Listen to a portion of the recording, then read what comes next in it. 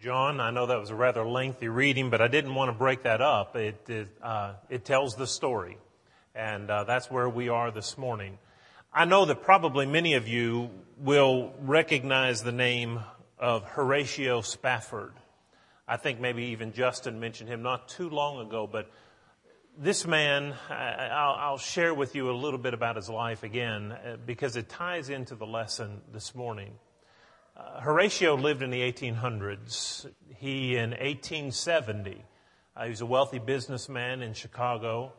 And in 1870, his 4-year-old son, his only son, contracted scarlet fever and died from that. Not more than a year later, the Chicago fire occurred in 1871.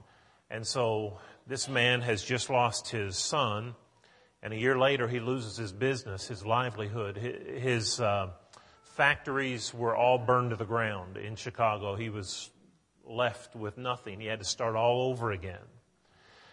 Well, he had a wife and 4 daughters that still remained, and they survived the Chicago fire. And in 1872, another year had passed. He decided to go on a trip to Europe with his family, and he sent them ahead on a ship. And he was to join them. He had to take care of some business before he left, and so he would be reunited with them in Europe. But as the case may be, as their ship was crossing the Atlantic, of all things, as big as the ocean is, they collided with another ocean liner, and it sunk the ship that they were on. Horatio's wife survived, but his 4 daughters were lost at sea. So in a period of 3 years, he lost his 4-year-old son. Then his business was destroyed. And then he lost all 4 of his daughters in a tragic accident. Upon arriving in Europe, his wife sent a message back that said, "I alone am safe." And so Horatio got on a boat and he went to join his wife, who was grieving all by herself as he was grieving. And when he got to the point about where the ship had the collision, the captain of the ship told him this is where it all took place. It is told that he wrote the song that we sing very frequently. I think it's number 280 in our songbooks. It is well with my soul. And the first line of that song says, "When peace like a river attendeth my way, when sorrows like sea billows roll, whatever my lot, thou hast taught me to say, it is well with my soul." I don't think we live very long until we come to realize the truth that Job spoke a long time ago in Job 14 and verse 1, wherein Job said, "Man is but a few days and full of trouble." Life is never just easy for even those who go through life so gracefully and seem to have so little bumps in the road. They too have to deal with their fair share of disappointments and trials and heartaches in life. It just happens. It's the nature of the world in which we live. And I would like for us to look at Jesus for the next few weeks, focusing on his interaction with a few people who are trying to deal with life. And Jesus, one of the reasons we love him, one of the reasons we serve him is because by his very nature. When we get to know him, we can't help but love him. The way he had compassion, the way he gave direction to people who were often hopeless. Jesus is irresistible in many respects. But if you have your Bible, open it to Mark chapter 5, where John just read from. And I want us to look at some glimpses into the life of Jesus. And this glimpse has to do with Jairus and his daughter. Jairus was a ruler of the synagogue, and he had a daughter who was sick. And he left his daughter's side. She was at the point of death. He left her to find Jesus. And when he found him, he begged Jesus to come to his house and heal my daughter. Lay your hands on her. And Jesus said he would, and they came to the house eventually, and Jesus, it was too late. The child was already dead, or at least some thought it was too late, but Jesus said, it's okay. And he, along with the mother and the father and a few of his disciples, walked into the room. He laid hands on the girl, and she got up. She walked around. She brought that child back to life. That's the story. But I want you to pick out with me a few lessons that we can learn from that very interesting encounter with Jesus. And it begins, I guess, with what I would call a very pitiful dialogue. In Mark chapter 5, verses 21 through 23, we read how that Jairus had come to Jesus. He had heard that he was on the other side of the sea. And so he, being a ruler of the synagogue, came to Jesus. And when he saw him, it says he fell on his feet. And he begged him earnestly, saying, my little daughter lies at the point of death. Come and lay your hands on her that she may be healed and she will live. Now, you know what I like to do when I read the Bible is I try to put myself in the shoes of some of the people that live there. And you see, I can read stories and it never touches me. But when I try to put myself and to experience and try to understand the emotions that those people must have been feeling, it creates a whole different perspective. Imagine you are this man and your daughter is lying dead. Now, Luke tells us it's his only daughter. I don't guess it matters if it's his only or if it's one of 5. It's your daughter. And she's only 12 years old. The innocence of a little child. To see them suffer. How many parents have said, as you've watched your children suffer, how many of you have said, if I could take it myself, I would.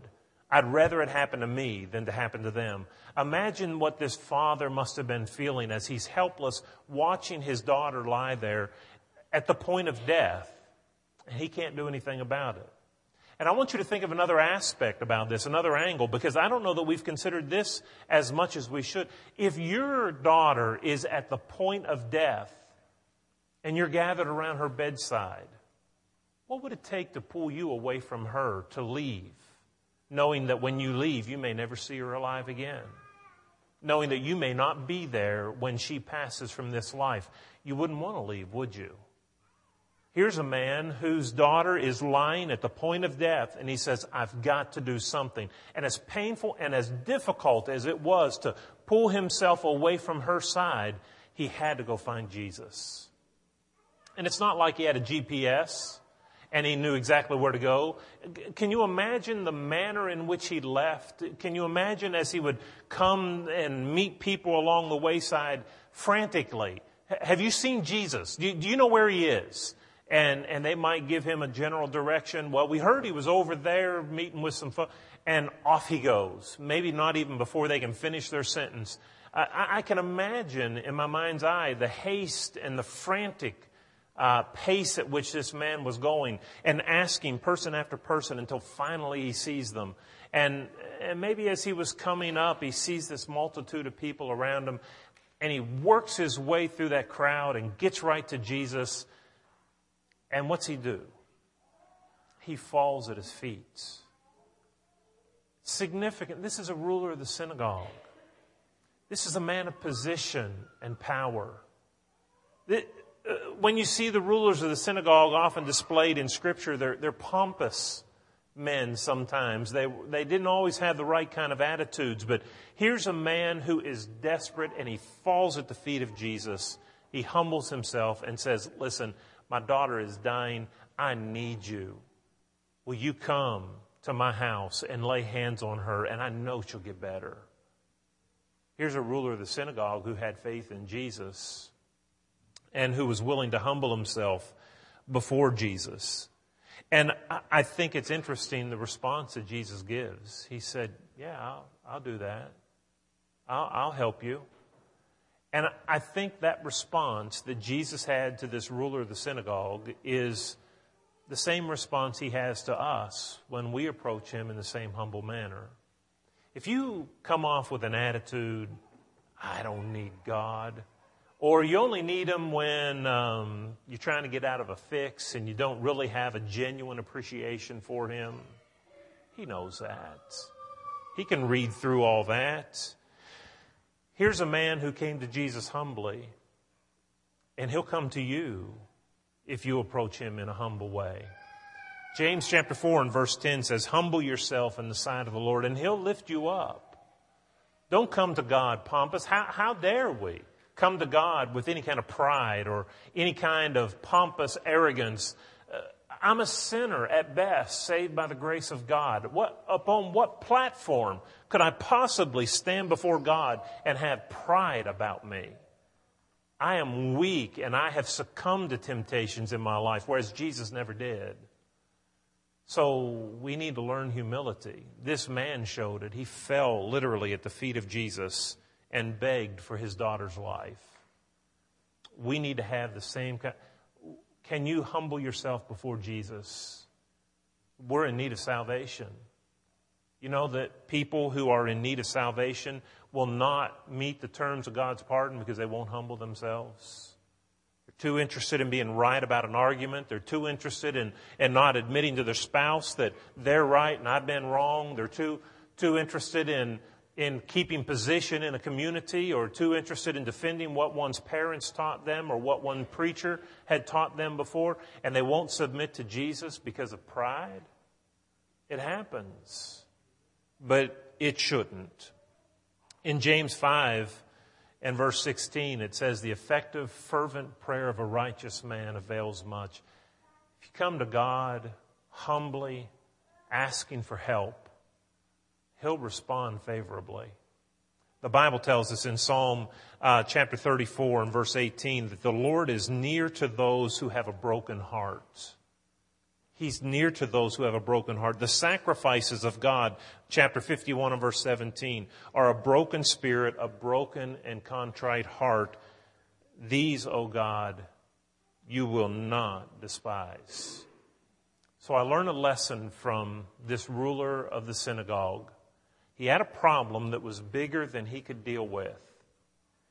And so he turned to the one who could. It was Jesus. And he turned humbly. And we need to do the same. I can't deal with my problem with sin. It's bigger than me. I can't fix it. But I know who can. And so I throw myself at his mercy, at his feet. And I say, Lord, tell me what to do. And he's given us instruction. And if I'll do it, he'll keep his word. He'll heal us. Well, so we have this man coming, having this pitiful discussion. I can just feel for the guy.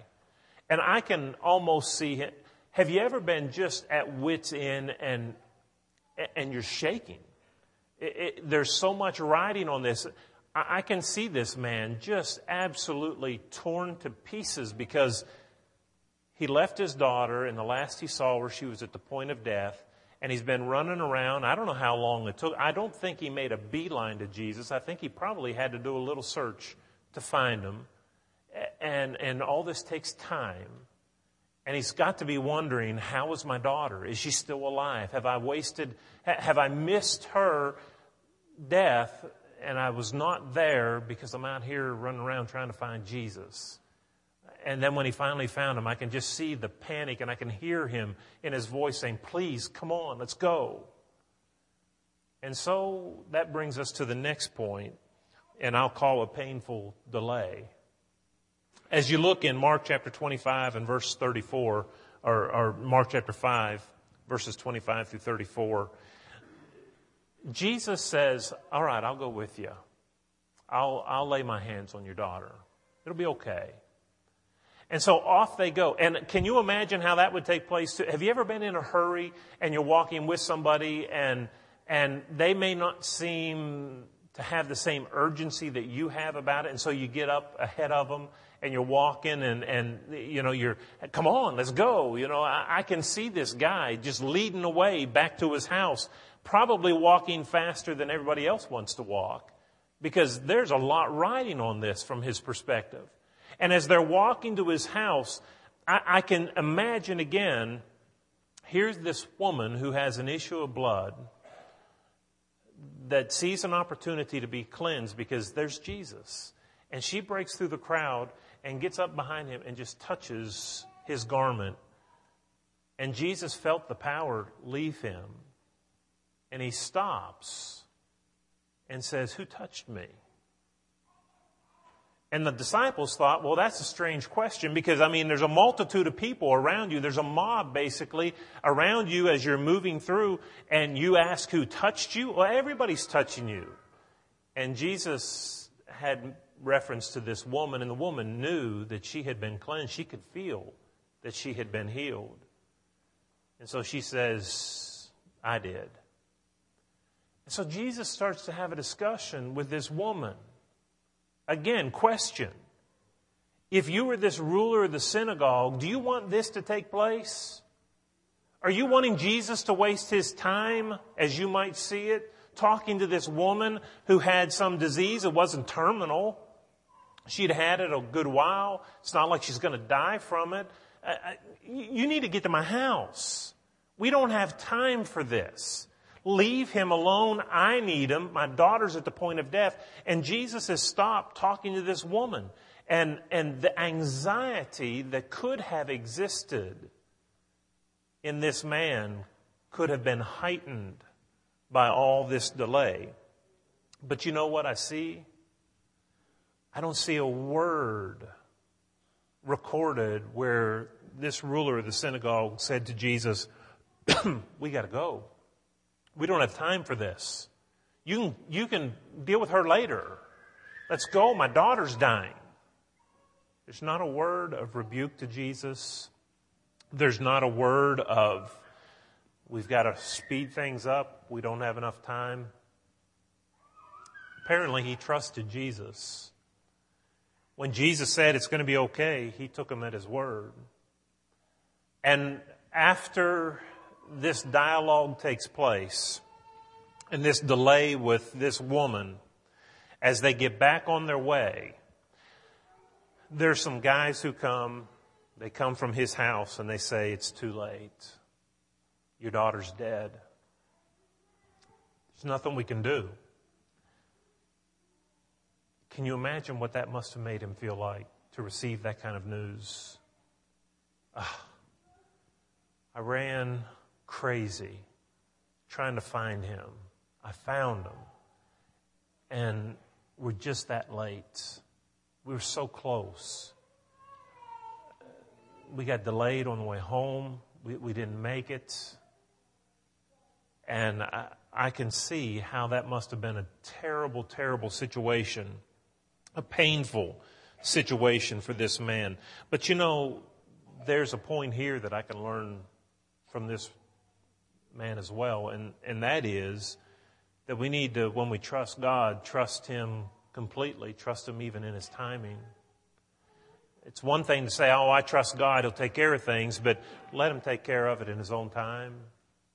John chapter 11, when Lazarus was healed, brought back from the dead, the disciples, I'm sure Mary and Martha would have liked Jesus to have done something earlier. They even expressed that to Jesus. "If you just would have been here, this never would have happened."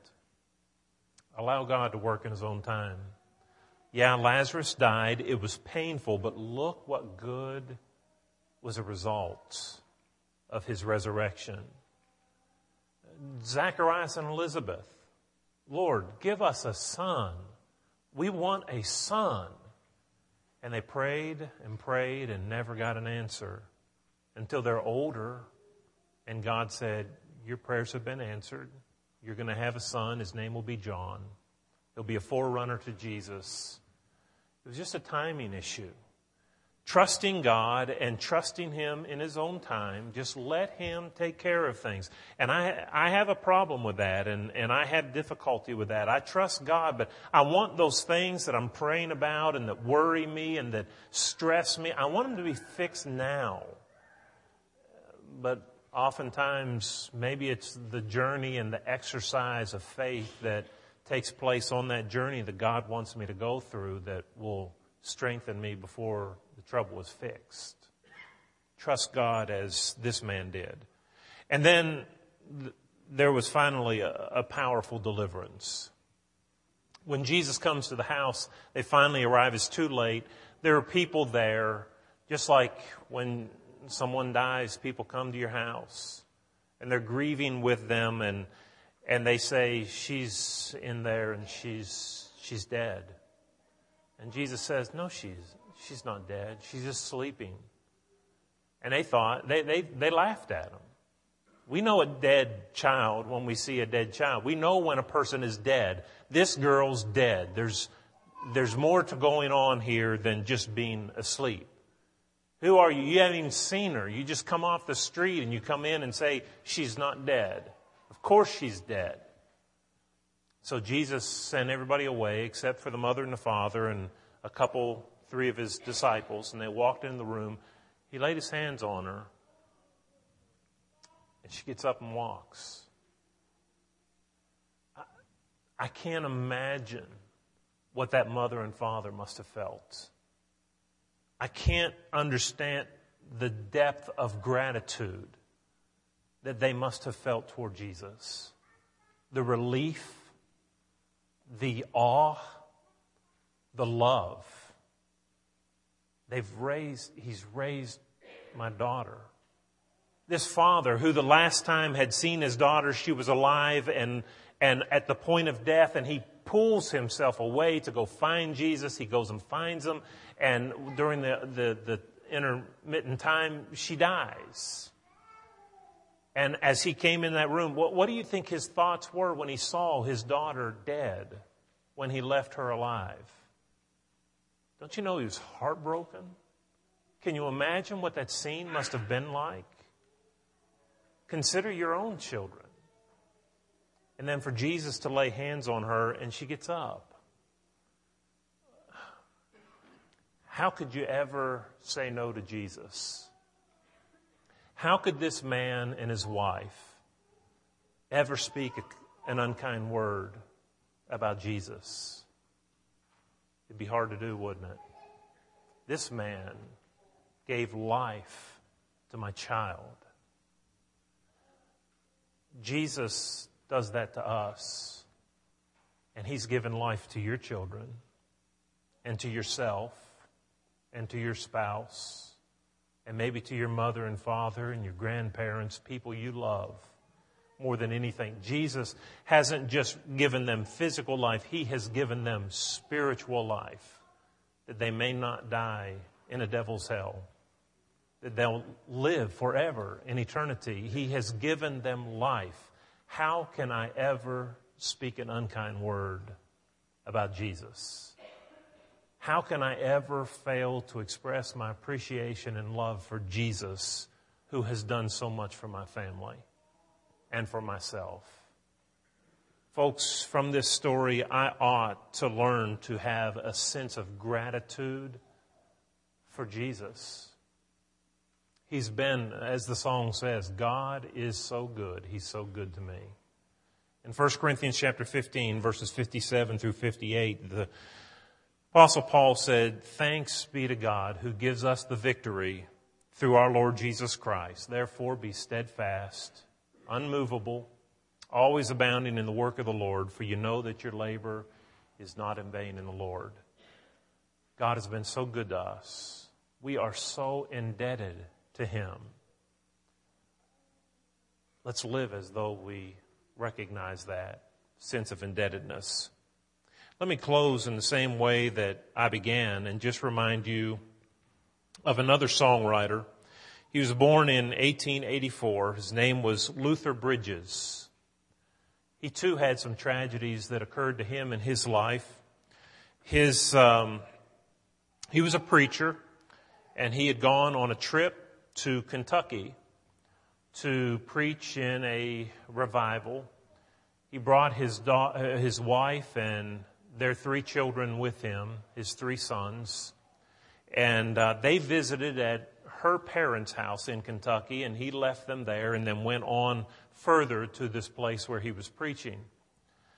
He finished preaching one night and received a telephone call, early 1900s. And what he could barely hear on the other end of the line was a phone call informing him that his in-laws' home burned to the ground and along with it, his 3 sons and his wife were killed. That evening, it is told that in his grief, he went back to the place where he was staying, and he wrote this line: "There's within my heart a melody. Jesus whispers sweet and low, fear not, I am with thee. Peace be still in all of life's ebb and flow."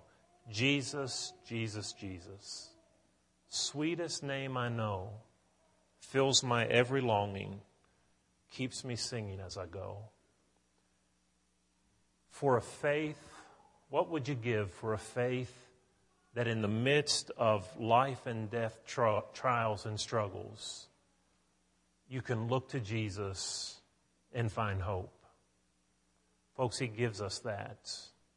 If we will come to him, humble ourselves before him, trust in him and his timing, he will heal us and he'll take care of us. If you're here this morning and you're not yet a child of God, give your life to him. We serve a good God who loves us. It's time to surrender your will to his. We owe it. How can we ever say no to one who is willing to do so much for us? If you haven't yet been baptized into Christ, why don't you take that step this morning? We'll assist you in that. And when you have done that, God will forgive you of all your past sins. If you're a child of God already, having done those things, but you haven't been faithful, maybe you haven't been as humble or as trusting in him, maybe you haven't been as appreciative for him or to him for all that he's done for you, we'll pray with you if it is your desire that you might be stronger and more faithful in the future. If you'll come as we stand together and sing.